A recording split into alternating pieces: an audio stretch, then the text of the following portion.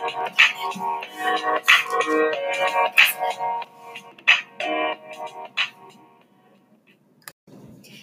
is the podcast for week 3 on Ready to Podcast for Fish in a Tree.